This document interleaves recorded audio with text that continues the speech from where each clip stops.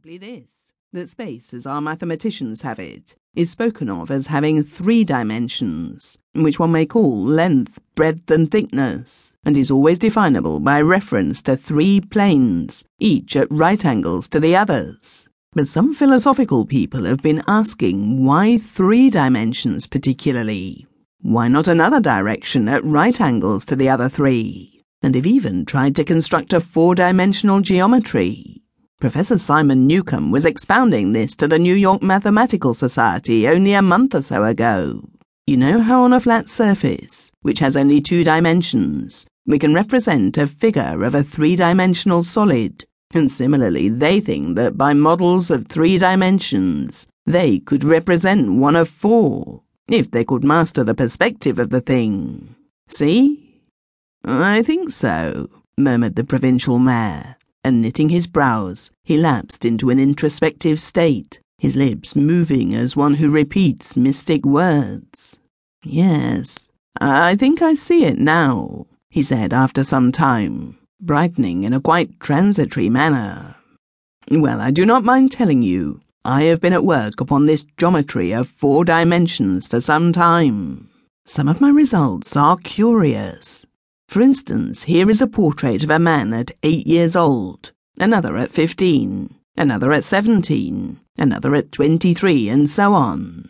All these are evidently sections, as it were, 3-dimensional representations of his 4-dimensioned being, which is a fixed and unalterable thing.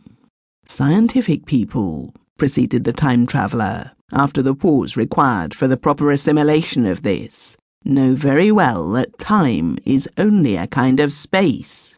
Here is a popular scientific diagram, a weather record. This line I trace with my finger shows the movement of the barometer. Yesterday it was so high. Yesterday night it fell. Then this morning it rose again, and so gently upward to here. Surely the mercury did not trace this line in any of the dimensions of space generally recognized. But certainly it traced such a line, and that line, therefore, we must conclude, was along the time dimension. But, said the medical man, staring hard at a coal in the fire, if time is really only a 4th dimension of space, why is it, and why has it always been, regarded as something different? And why cannot we move in time as we move about in the other dimensions of space? The time-traveller smiled. Are you so sure we can move freely in space?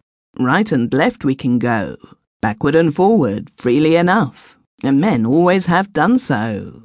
I admit we move freely in 2 dimensions, but how about up and down? Gravitation limits us there.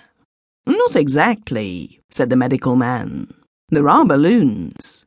But before the balloons, save for spasmodic jumping and the inequalities of the surface, man had no freedom of vertical movement.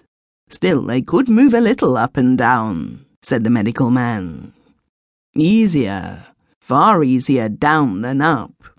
And you cannot move at all in time. You cannot get away from the present moment. My dear sir, that is just where you are wrong. That is just where the whole world has gone wrong. We are always getting away from the present moment.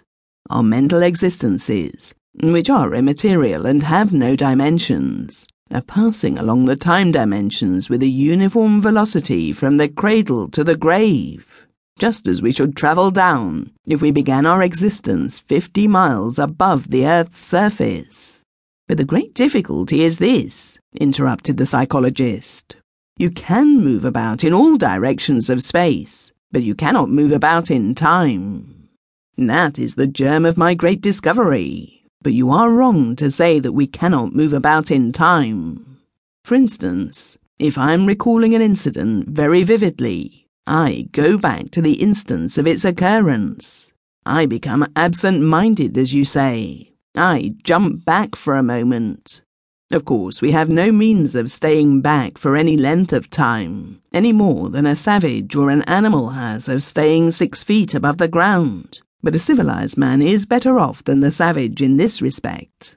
He can go up against gravitation in a balloon, and why should he not hope that ultimately he may be able